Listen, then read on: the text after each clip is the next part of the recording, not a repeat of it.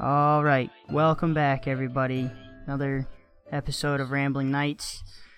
Got Jake here. Hudson's with us. He's in Gordon. Say hi, Hudson. Hello.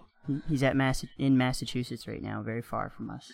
So sad. So far, yeah. We're making it work. So tonight we have it on good authority that we're talking about church authority. Yeah. Sorry, Hudson, I stole your joke. But That was my line. Bad, so. All right, Jake, tell us about church authority. So, well, I kind of did a little bit of preparation this time. Yeah, I can see it strewn all over the table. Unlike last time, because we had so much time between when we did this one and the last one. But basically, the points are to talk about church authority and what how it affects even like evangelical Christians or even Christians who are more liberal than evangelical Christians on things that we sometimes overlook and either take for granted or just totally neglect the idea just that has to go along with it. So the 3 points are going to be about what the early church thought about authority, what the Bible itself both teaches about authority, but also how it itself was compiled and canonized by authority, and just a lot of the traditions that we do, Christmas, celebrating, worshiping on Sunday, and how we calculate how we get Easter, the calendars we use, etc. So, yeah. Just the introduction. So we can start off with, you want to start off with the Bible or the early church? Yes. No, the Bible. I want to start off with the Bible. All right. Just a little note. I can hear some echoing from when I'm talking. I can hear that too, like feedback or something. Is it from me? On your end, Hudson?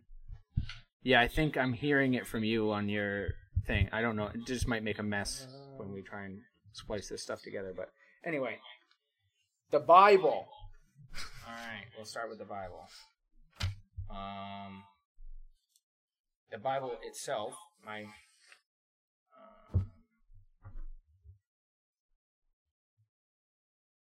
belief, and I think that history tells us this, that the Bible itself was compiled by church leaders, not the apostles themselves, but church leaders that were given authority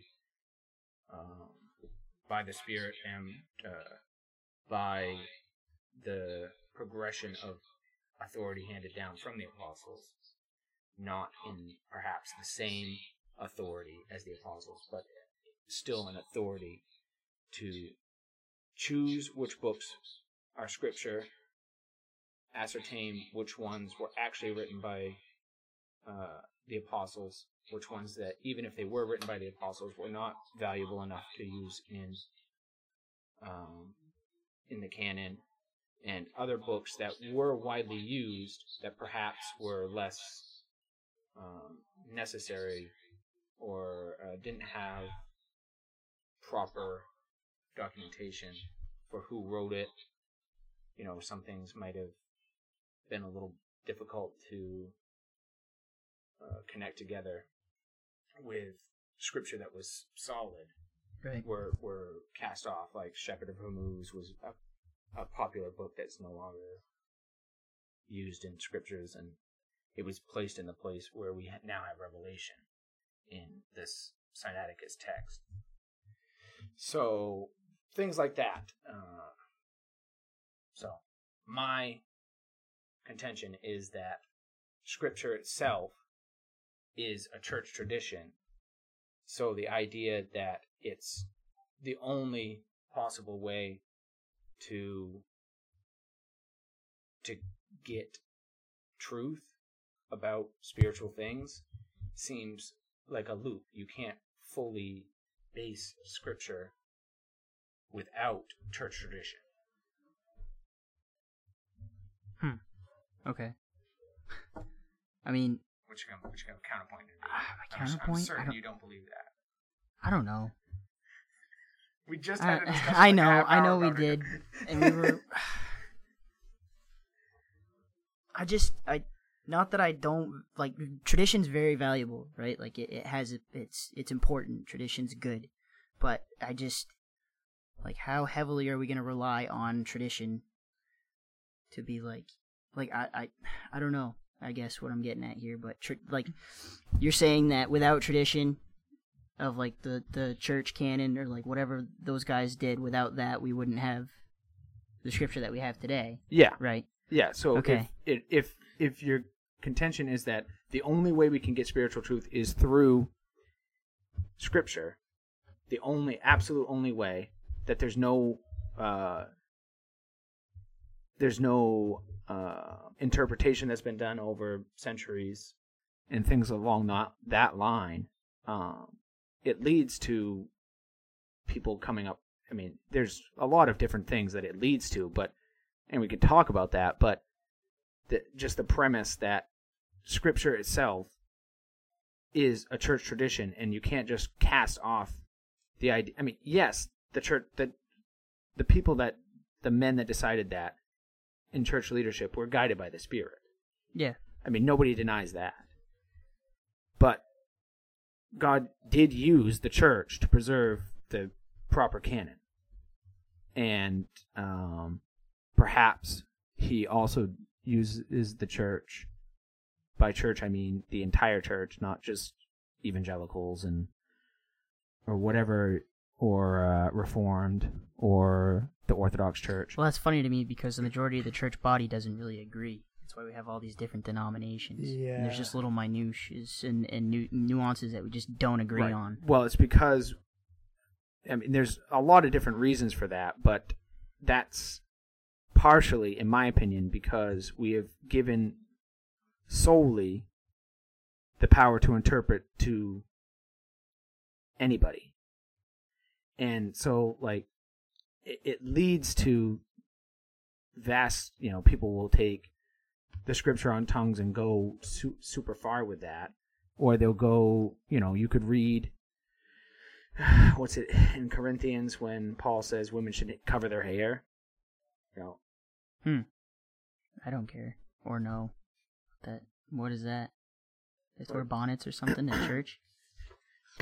Sorry, that probably sounded really inconsiderate. If you go to a church where you have to wear bonnets, I didn't mean it like that. I'm sorry. Right? No, it's not that. But there's an interpretation that has been brought is that she should not go to church without being under the authority of her husband, or presumably, if she's young enough, she would be under the authority of her father. That is, or if she's unmarried. Been. That's also their argument. That if they're unmarried, yes, then she's under the authority of either. Yeah. Yes. So, yeah, for sure, and but that's something that would be an interpretation that's been passed down. But if you were to read that just verbatim today, if I can find that, I can't remember the exact scripture. It is. I mean, it literally says right after that verse about head coverings that Paul is like, doesn't nature teach you that her hair is her covering? So don't argue about it, basically was his point. Like, Right. But if you do read it, it says she should be covered. I'm just saying that somebody could take that and say, all women have to cover their hair at all times in church. And, like, it just, I don't know. I should have got this because I was going to use it for an example, maybe, if something came up. But basically the point is that that's been passed down to us, an understanding of that passage, so that when somebody brings a question to... 11. 1 Corinthians 11. Sorry, where? 1 Corinthians 11. You want to read it? You got it? Yeah. I'll start. Yeah. Starting in verse 2. Now I commend you because you remember me in everything and maintain the traditions even as I delivered them to you. But I want you to understand that the head of every man is Christ, and the head of a wife is her husband, and the head of Christ is God. Every man who prays or prophesies with his head covered dishonors his head, but every wife who prays or prophesies with her head uncovered dishonors her head, since it is the same as if her head were shaven. For if a wife will not cover her head, then she should cut her hair short, but since it is disgraceful for a wife to cut off her hair or shave her head, let her cover her head. For a man ought not to cover his head, since he is in the image and the glory of God, but a woman is the glory of man. For man was not made from woman, but woman from man. Neither was man created for woman, but woman for man. This is why a wife ought to have a symbol of authority on her head, because of the angels. Nevertheless, in the Lord, woman is not independent of man, nor man of woman. For as woman was made from man, so man is now born of women. And all things are from God. Judge for yourselves, is it proper for a wife to pray to God with her head uncovered? Does not nature itself teach you that if a man wears long hair, it is a disgrace for him? But if a woman has long hair, it is her glory, for her hair is given to her for a covering. If anyone is inclined to be contentious, we have no such practice, nor do the churches of God. That's all the way through 16, by the way. So that is a complicated passage that if you took a plain reading of it, does not necessarily negate the idea that women should pray with their head covered. I'm not gonna lie, I got lost. Right. Well, that's what happens. Yeah. And so what I'm saying is like there's a lot of passages that are not plain, and we read them through a lens of passed down tradition. We are in the Protestant tradition, but the Protestant tradition is not divorced from the Roman Catholic tradition, which is not all that different from. It's not fully divorced; it's partially divorced. It's not all that. The Roman Catholic tradition is not all that different than the Orthodox tradition. But the point is that we read these things through a lens that is given to us by prior interpretations, so that we don't have to come up with new theologies all the time. But if you totally decide that you want to move away from any type of tradition, and that the only thing that we have to base it on is Scripture, which is itself a church tradition. Let me know how that works not in out the for sense you. that it should be cast away as if it's a menial tradition, but it's most definitely something that is super important to the church and is guided by the Spirit when the men compiled it. So anyway, yeah. What were you going to say, Hudson? I said, let me know how that works out for you. Which what? Just relying on Scripture alone without any prior interpretation. Let me know how that goes. Right. That's what it that's what I'm saying. It doesn't work, and this is why the phrase. Sorry. Yes, yeah, we got flies. Gosh. The phrase sola scriptura. I would prefer. I don't know what the proper non-English word would be, but like Scripture as primary, as like if it contradicts Scripture, and there's no explanation for how the tradition was set up, then Scripture is more important, obviously, because it was preserved for a purpose. But if there is an interpretation that is just simply disagreed with, like we have modern day modalists that believe that they deny the Trinity, and they do believe Jesus is God, but just God manifests himself only one way at a time. That's a heresy, but it's not like they couldn't come to it by just reading the Scripture that particular way. The thing I struggle with is traditions. It's like there's weird ones, right? Like, I mean, trust me, yeah. Yeah.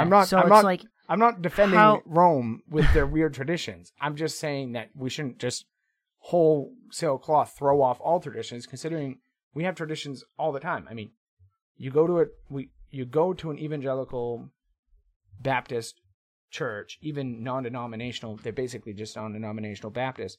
You go, you sing songs. Well, you pray before you sing songs. Then you sing songs. Then you pray. Then you read scripture. Sometimes you pray after you read the scripture, sometimes not. Then you go through the scripture and the sermon. Then you pray, and then you sing a song. That's how you do it every week. That is a liturgy. It's a tradition that's been passed on. There's different ones. I mean, there's some that do communion every week. There's some that do, they chant the liturgy as a congregation. Some venerate saints, other things like that. I'm not advocating for all those traditions. I'm just saying those traditions do exist even in evangelical churches. And I think to just cast off everything as like the church has no, there's no binding authority over things. The Trinity and Christ's divinity were settled so long ago that we read the scriptures that imply, for instance, only the Father knows and Christ doesn't know. Well, how would Christ not know? Well, that means that Christ is not the same person as the Father, but yet he's still God. That's confusing to people who read things through a lens of just total criticism of all that's come before.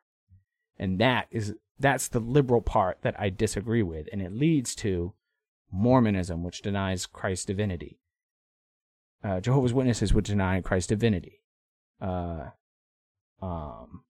Seventh-day Adventists, which deny the church's authority to decide when to meet. They meet on the Sabbath, which is Saturday. And they say anybody who meets on, not all of them, but the premise is that anybody who meets on Sunday is worshiping the sun god. Right. So all these things come about from just this idea that we know better than what's happened before. Okay, but that stuff, like Christ said all that stuff was going to happen. Like false teachers and prophets are going to come after him and try to like lead us astray. So I don't know. Yeah, but who's the false prophet? That's the question. I'm not saying this to be... I just think that if we don't somewhat criticize the fact that Protestantism has devolved into chaos because we reject authority, it seems that we are, pointing out the problems with Rome or with the Orthodox churches or with Anglicans, which all have their problems, without addressing the problem of anarchy in Protestantism. And it creates a mess. I mean, look at the United States right now. It's a horrendous mess because there's no leadership from the church, because the church is just a fragmented, it's shattered. Mess. Mm. It's like a broken piece of glass you can't even see through. Yeah. Yeah, I agree with that. So anyway, that's my premise, that we shouldn't cast off. So authority. then what authority, right? We shouldn't cast off authority, but you were talking about traditions. Right, church tradition. But church traditions come about by the use of authority. Okay, so who do we have as our authority then? Well, technically, I mean, we all celebrate Christmas on Huh? We I also asked whose authority we're under, not when Christmas is. What? Hold on. I hope you've got a point here. I've Sorry, got a I didn't mean point. to cut I've got you a off, point. but We celebrate Christmas on December 25th because that is what the Roman Catholic Church decided when they decided we were going to celebrate it. When we became Protestants, talking about the church, I'm not that old, but when that happened, we kept December 25th as the day in which we celebrated Christ's birth. Right? Celebrate Christ's birth. Okay. So it's like we're still under that authority because we celebrate that tradition. The same thing with celebrating on Sunday. The use of unleavened bread in communion. Mm-hmm. We get that from Rome. I mean, the Eastern churches, most of them, almost all of them, I think there's one exclusion, almost all of them use leavened bread. during their communion or Eucharist. So we get that tradition from Rome. And yes, it's backed up by scriptures. And it's not like we just...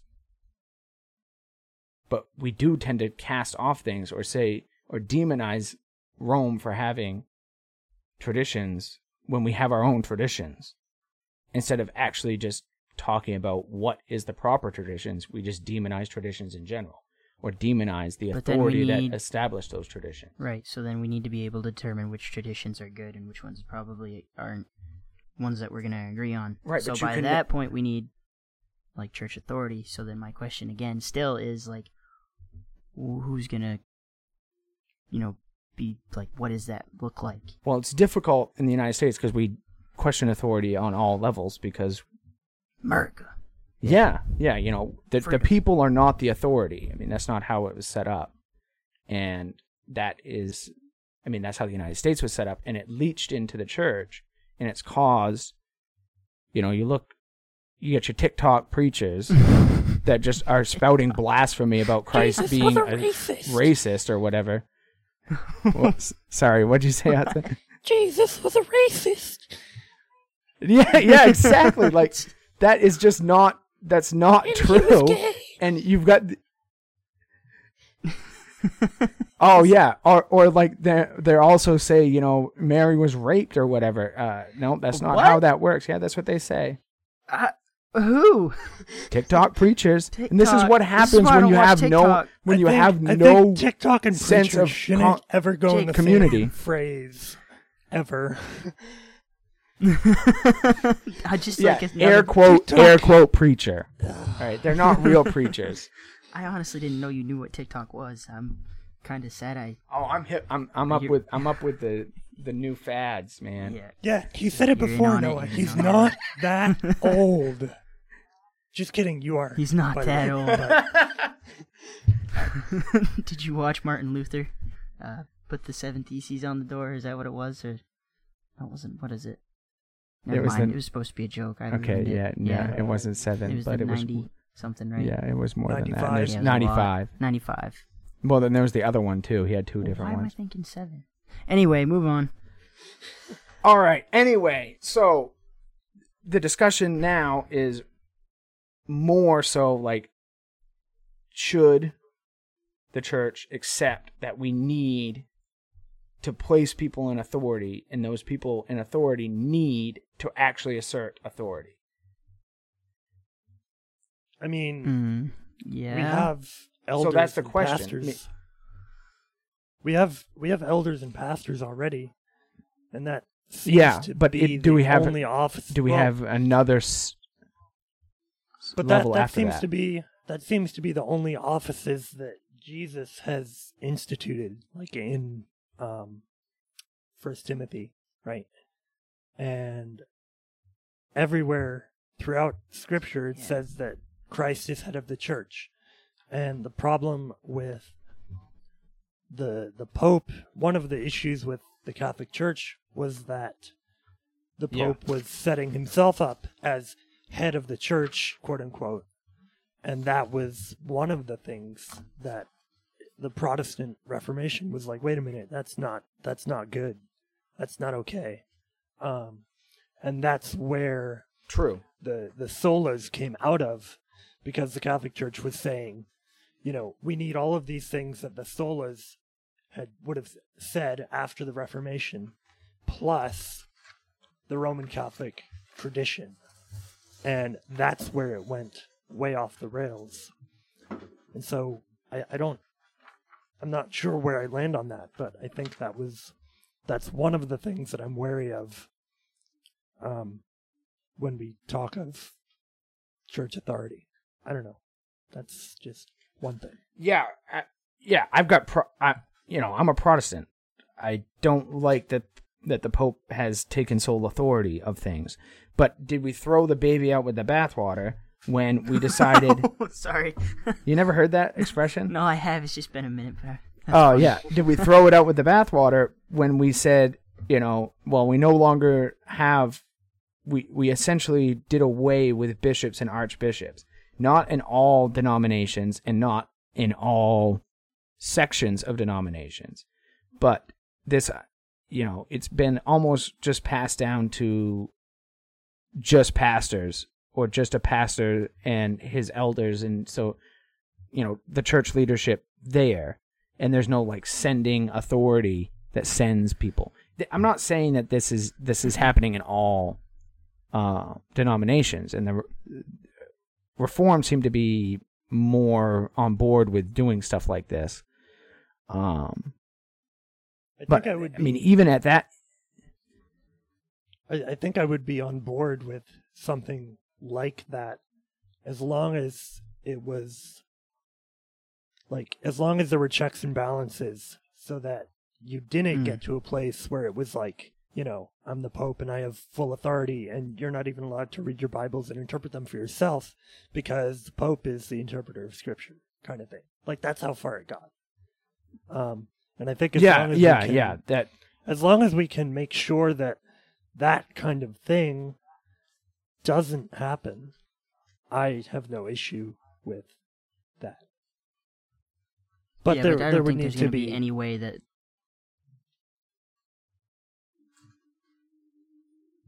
We're not hearing you. Can you hear me now? There you are. Yeah. I wasn't talking. No, you started talking, so I stopped. Yeah. Okay, sorry. Well, I was just going to say that there's no way, I don't know that we're ever going to have enough checks and balances to be able to prevent something like that. Like, we might be able to have, like, it might be good for, like, the first time we try to unify and put, like, I guess, for lack of a better terms, like a head honcho above all of the churches and all that stuff, but it's just, also, we're human, so we're going to end up screwing it up at some point. I wouldn't necessarily think that putting one person, like designating person, is a good idea at all. Well, no, okay. Like that's... I agree. This is why I don't like... So basically, I guess if you look at some of what the Eastern churches do, they have a relatively small, in their countries, like populations, usually, like Lebanon and Greece and Russia are exceptions, in Bulgaria, I guess, but places like Egypt, the Coptics, and then you've got, you have an Archbishop of Jerusalem. I mean, how many actual Christians live in Jerusalem compared to the Jews and then the Muslims? There's way less.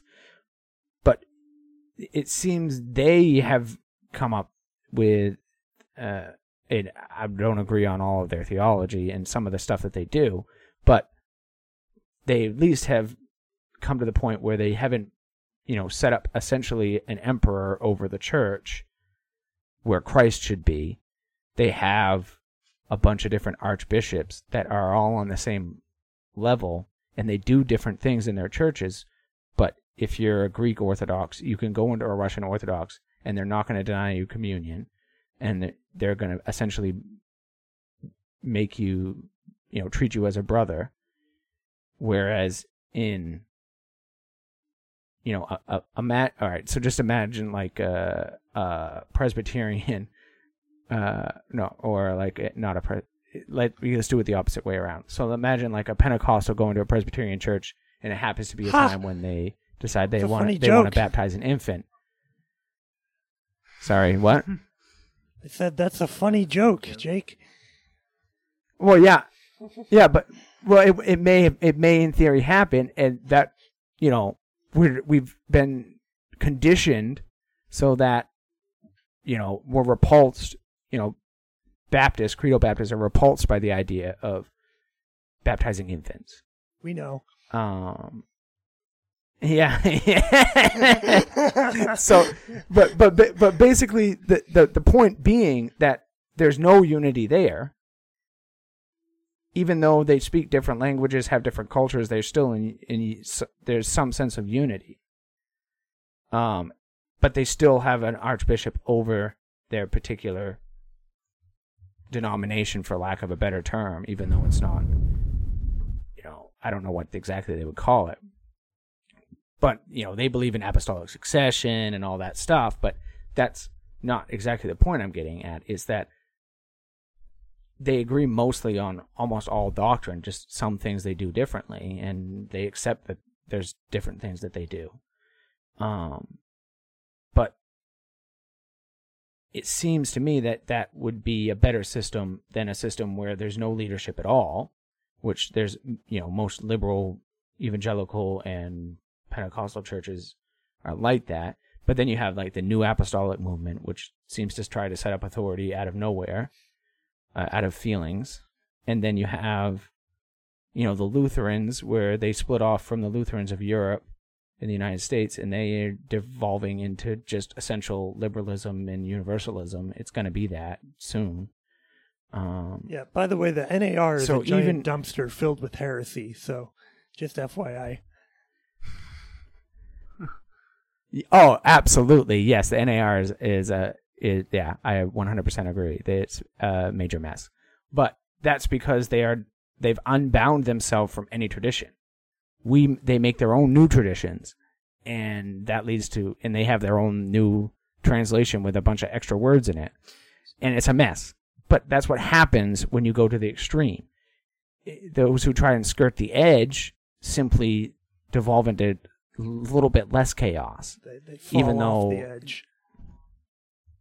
Yes, sometimes slower than others. I mean, sometimes an edge is not unabrupt, but sometimes you might start slipping and grab on, and you slip a little bit later, 50 years down the road, and then you grab on.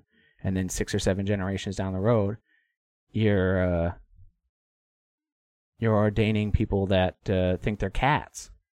Like, I'm serious. This could happen. And like, this is the not Pentecostals out of the realm of possibility. It's a mess, and this is what happens when you cast off authority. And my contention is that we need to assemble authority between churches so that one church can't decide to make its own new denomination, and then another, they have 6 or 7 church plants, and one of them doesn't agree anymore. So then that church plant goes off and makes a new denomination. And that's what happens when there's no solid connection between these things. And it comes from our culture. It's not like we can easily change these things. Because our culture, if you don't consent, it's not true. It's just like we've made the people in charge of everything and minimized what the purpose of leadership is, which is to guide the foolish sheep, and what we need. And I think that's what's lacking in America politically and in the church. So it's a mess.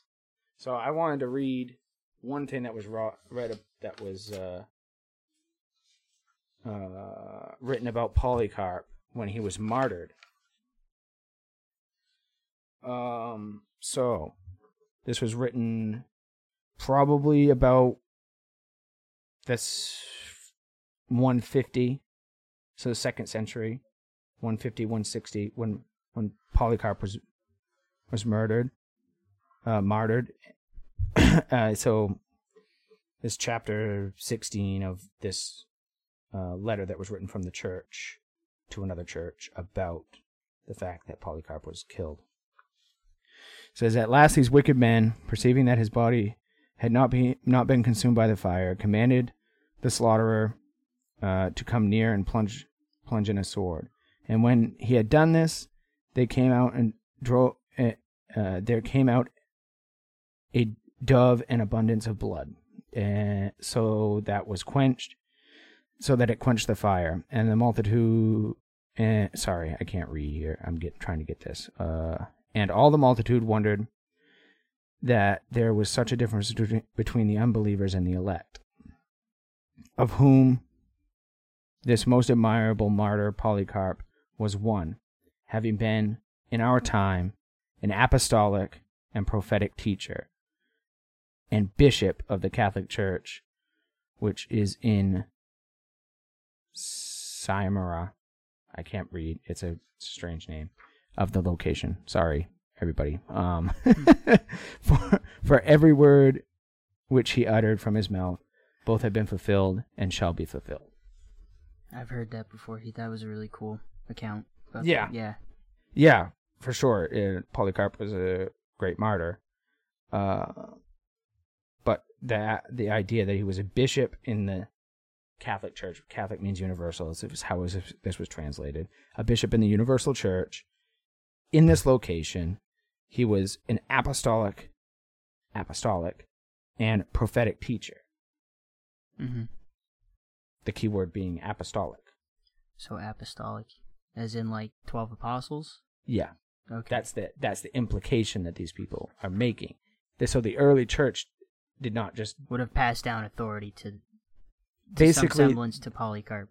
Some semblance from the apostles. Right. There are some... confirming Polycarp's legitimacy. Legitimacy, Okay, yes. so where, like... So there's the dispute is whether or not apostolic succession means that they're basically passed down the exact same authority as the original apostles had, or if the original apostles had special authority and they only simply passed down authority in less significant things.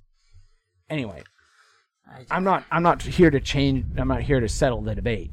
I'm here to say that this was written, some of these people at this church may have known apostles, maybe not. I mean, it's kind of late, but the apostle John died in 90, so they could have been wouldn't have been too far off. Or at least their parents may have known apostles. So it's not like this is just 300 years down the road that the Roman Catholic Church decided they wanted to change some things, so they made all this stuff to subjugate everybody, and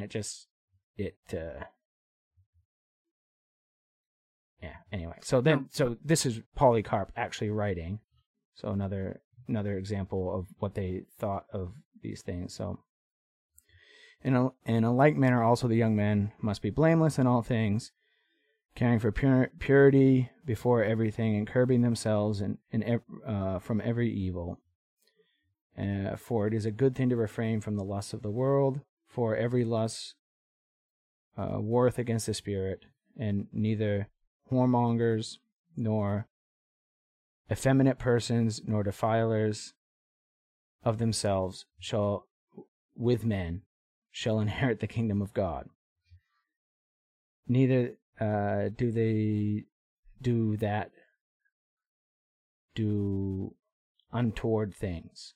Sorry, it's written weird.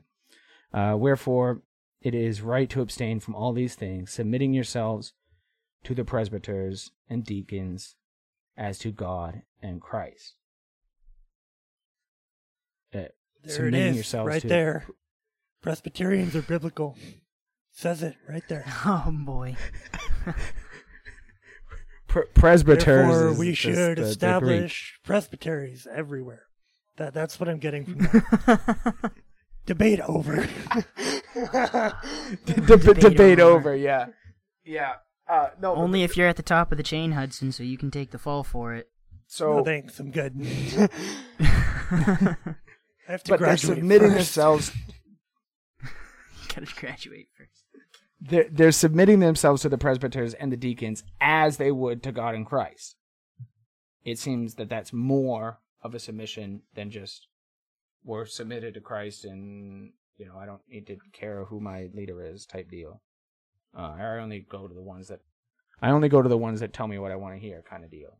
And we do that all the time. Right, but we do need to submit to the leaders that are submitting to Christ. So if I've got a leader that's claiming to be a leader, it's like, oh yeah, you got to do X, Y, and Z. It's like, well, that's not what. That's. Well, obviously, right. This is why leaders should be subjugated to other leaders.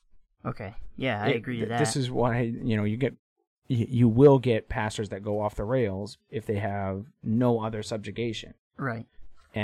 But then they usually have subjugation within their own denominations. So, like, it's... Not always.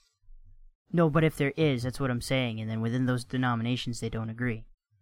Right, but then it's left up to a lot of American denominations just allow, like, pretty much everybody to vote. And if pastors, I'm talking about at the level of the they don't choose other, basically ordained ministers or pastors Yeah. will go to the conferences or whatever. I don't know what exactly they call them. And they'll go, and then everybody votes, but they have no leaders there. Oh, within the okay. Yeah, so there's no stages of leadership. Yeah, the principle is there that there should be stages of leadership. Like even like if you look Paul's giving instruction to Timothy, Titus, and Philemon to go do things, they had authority over other things. So it's like there's a structure there that it's more than just the individual and God. There's a structure of authority. Yeah. And that structure of authority is what's missing. We have one step, but we don't have like 2 or 3 other steps that could be there Okay. to help quell anarchy, which happens. Yeah. Okay. I agree. So, plan. Okay. We're going to establish an authority, then start talking with the Roman Catholics and the Orthodox and Jake reunite. will be the new pope. I don't want to be the Pope. I don't think the Pope should exist. I think the yeah. Pope in the sense that the Bishop of Rome should exist. I don't think he'll the change Pope a few in the sense rules, of the but- Vicar of Christ should exist. What?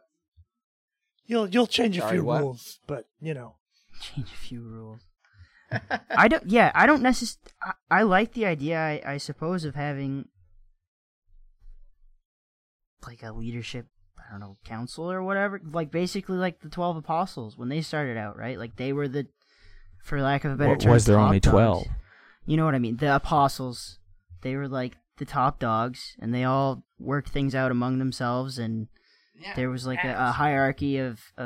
But they also didn't get pushed around by each other either, because I know that Paul and Peter had not like major disputes that like made them hate each other or anything, but like they obviously, I can't remember what it was specifically, but Paul called Peter out on something. I should have. he was. Yes, that's what it he was. was not meeting refusing with the to Gentiles. eat. Yeah, that.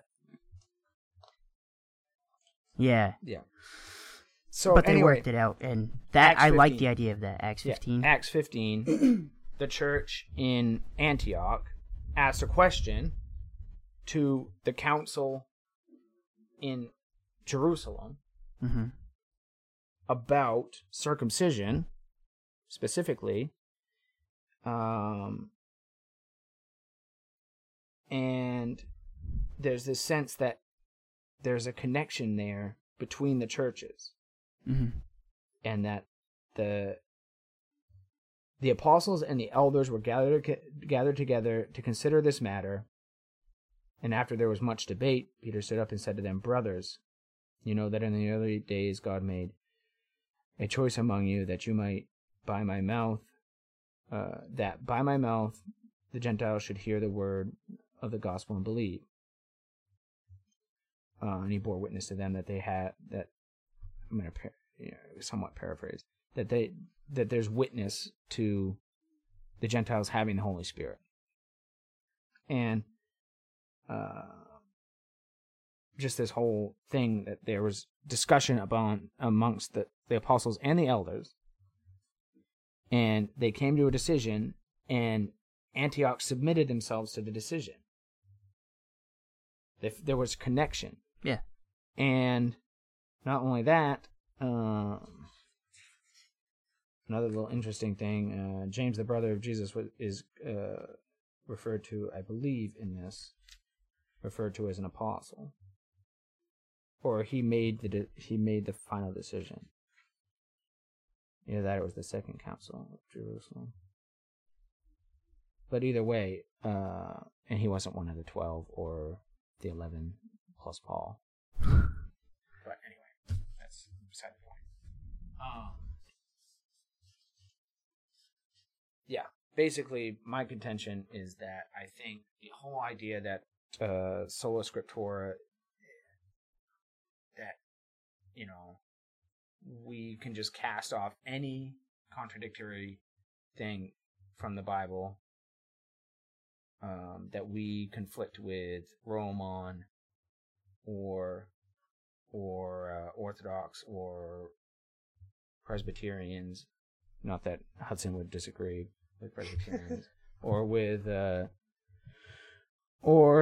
Lutherans or Anglicans or whatever, and just cast it off as if, the plain reading of the scripture says this, perhaps we're reading it through a lens in which we're reading it through the incorrect lens. I mean, there's lots of things. How can you have an incorrect lens of just reading the scripture for what it says? So, okay, so obviously that, and probably taking into context the time, the place, the people it was written to, so what's the problem with taking it at face value within its context? Right. If that's the canon, the context is the hard part. Okay. It's the hard part. Why is to that understand. the hard part? Because we don't know what their culture was like much.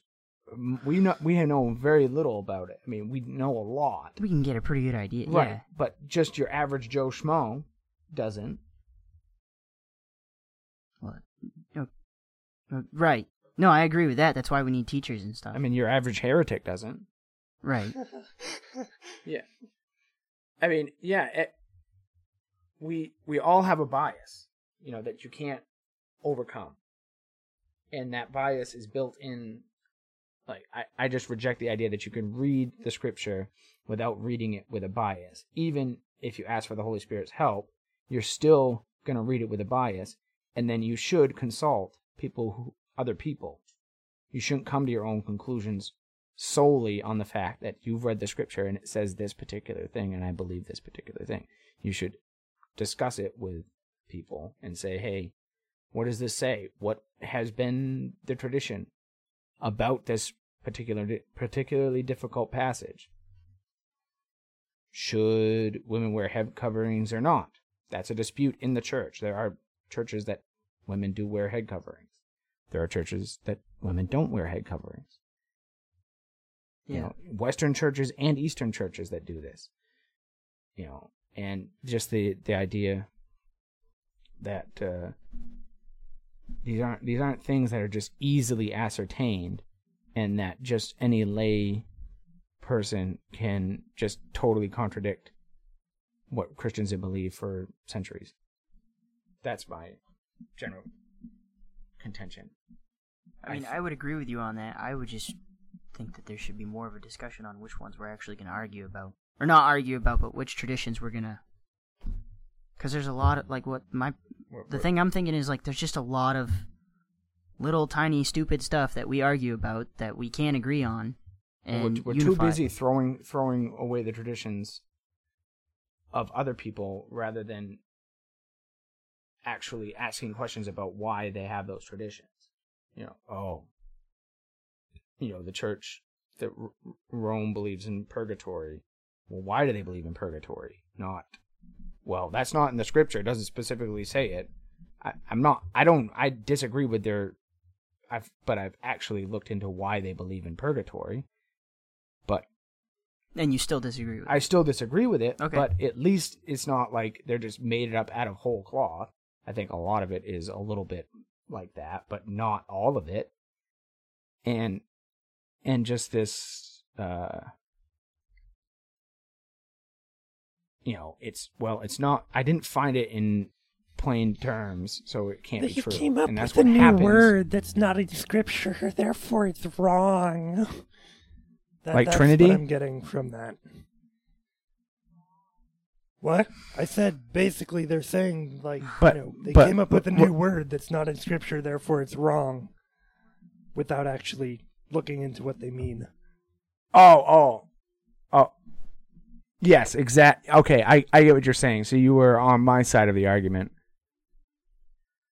That just because a word doesn't appear in scripture doesn't mean that it's an improper thing to believe what that word describes.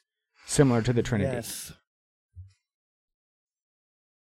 If you look up all of the reasons that people give for why homosexuality is perfectly acceptable, their allegedly strongest argument is that the word homosexual didn't appear in scripture until like 400 years ago, which is just a dumb argument. Well, what But about sodomite? Isn't that like, the whole thing that was named after them? yeah, Yes. I don't know where they get that. It is from, a but- foolish argument. Or they talk about eunuchs. You know, when Christ talked about eunuchs, some eunuchs choose to be eunuchs and other eunuchs are eunuchs at birth or whatever. And they say, oh, well, eunuch really just meant other things other than eunuch, which doesn't make any sense to me. And it's just a whole mess. So they pull that into. But yeah, that's what happens when you say, oh, well, we know better now. You know, it's the liberal idea that we know more than the people that came before us. And that's what I reject.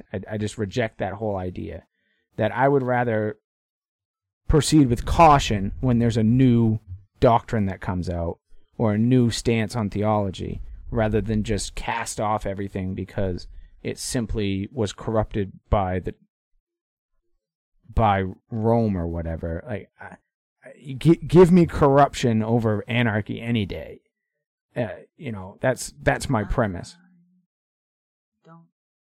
You'd rather have corruption over, well, I would most definitely would rather have corruption over anarchy. I don't know. Any day. We're pretty corrupt in the United States right now. That would be better than anarchy. Yes, I suppose. I don't know. I feel like corruption is just so, at least in anarchy, it's just like, it's not like, hidden. You know what I mean? Like, everybody knows, like, yeah, this is just chaos and we're dealing with it. But in corruption, it's like everybody's being sneaky about it and everybody's playing a mind. I don't know. I'm not saying corruption's good. No, I know. I'm just it's saying an interesting thing, more though. Like, would you rather valuable have anarchy things or that corruption? I mean, if you look at this in a political, at the political level, better things come out of corruption than come out of anarchy. Okay. Yeah. You know, would you rather right now? Would you rather live in China or Afghanistan? Afghanistan?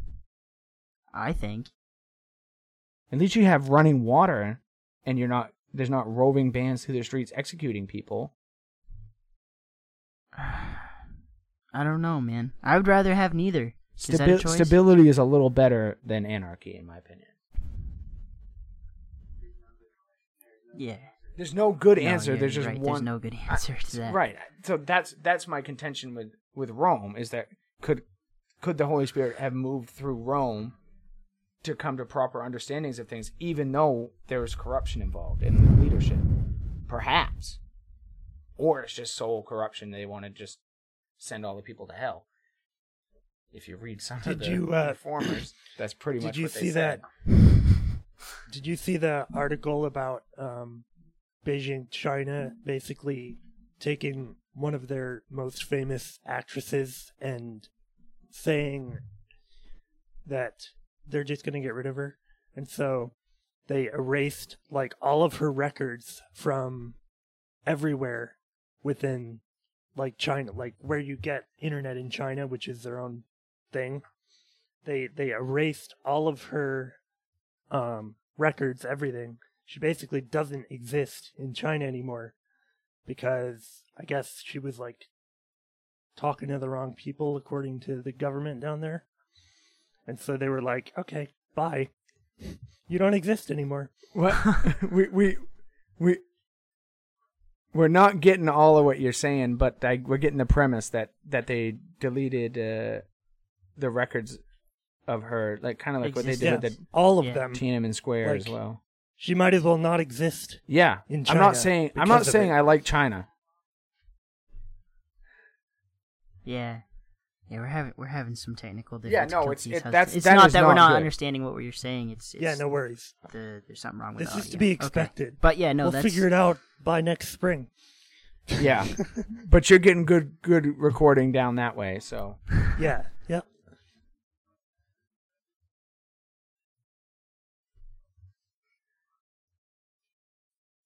you still there? Yes. I hear him. All right, we can hear you now, maybe. Anyway, that's. And I mean, I acknowledge that my political views kind of leach over into my view of the church. But I think if you look at how the state of the church and the state of the country right now, liberal democracy ain't working. Tell you Quote that. of the night: liberal democracy ain't working. It's not.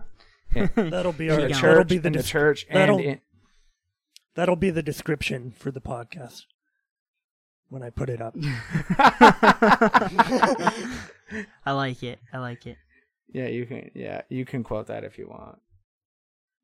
All right. Well, How long we been going at this? too long. It's time to wrap 10 it minutes up. over. 10 minutes over. Yep. Oh, that's fine. You got any final things to say, Hudson? You'll probably break up on our Nope. end, but Cool. do you have any We'll final iron things out- to say? He said no. We will iron out all of Oh, the I meant- technical difficulties in short order, hopefully. Yeah. Hopefully we can Cool. continue to keep doing these, even though you're away in the In a strange Democratic People's Republic of Massachusetts. Hey, honestly, I didn't think tonight was going to work, but it's pretty good. Hey, it's Yeah. not working too often bad. Cool. Oh yeah. Noah decided it was a good idea to get earrings, and everybody's making fun of him, so we're adding that on too. What the heck, Jake? What does this have to do with anything? What a loser! No, just Oh, did you? Wait. Whatever. Did you Hudson. know, Shave Hudson? your face. Did you know that he got earrings? Why is this Hey, Noah. becoming a thing all of the sudden Noah, on the what an podcast of all idiot. things? Well, Basically sorry guys, what I I guess said. I'm not a Christian anymore. I just got to become part of the homosexual community because I have earrings. Good Lord. Give us our benediction, Jake. I want to get the heck out of here. Grace and peace be upon you. Amen. What the heck? Good to talk to you, Hudson.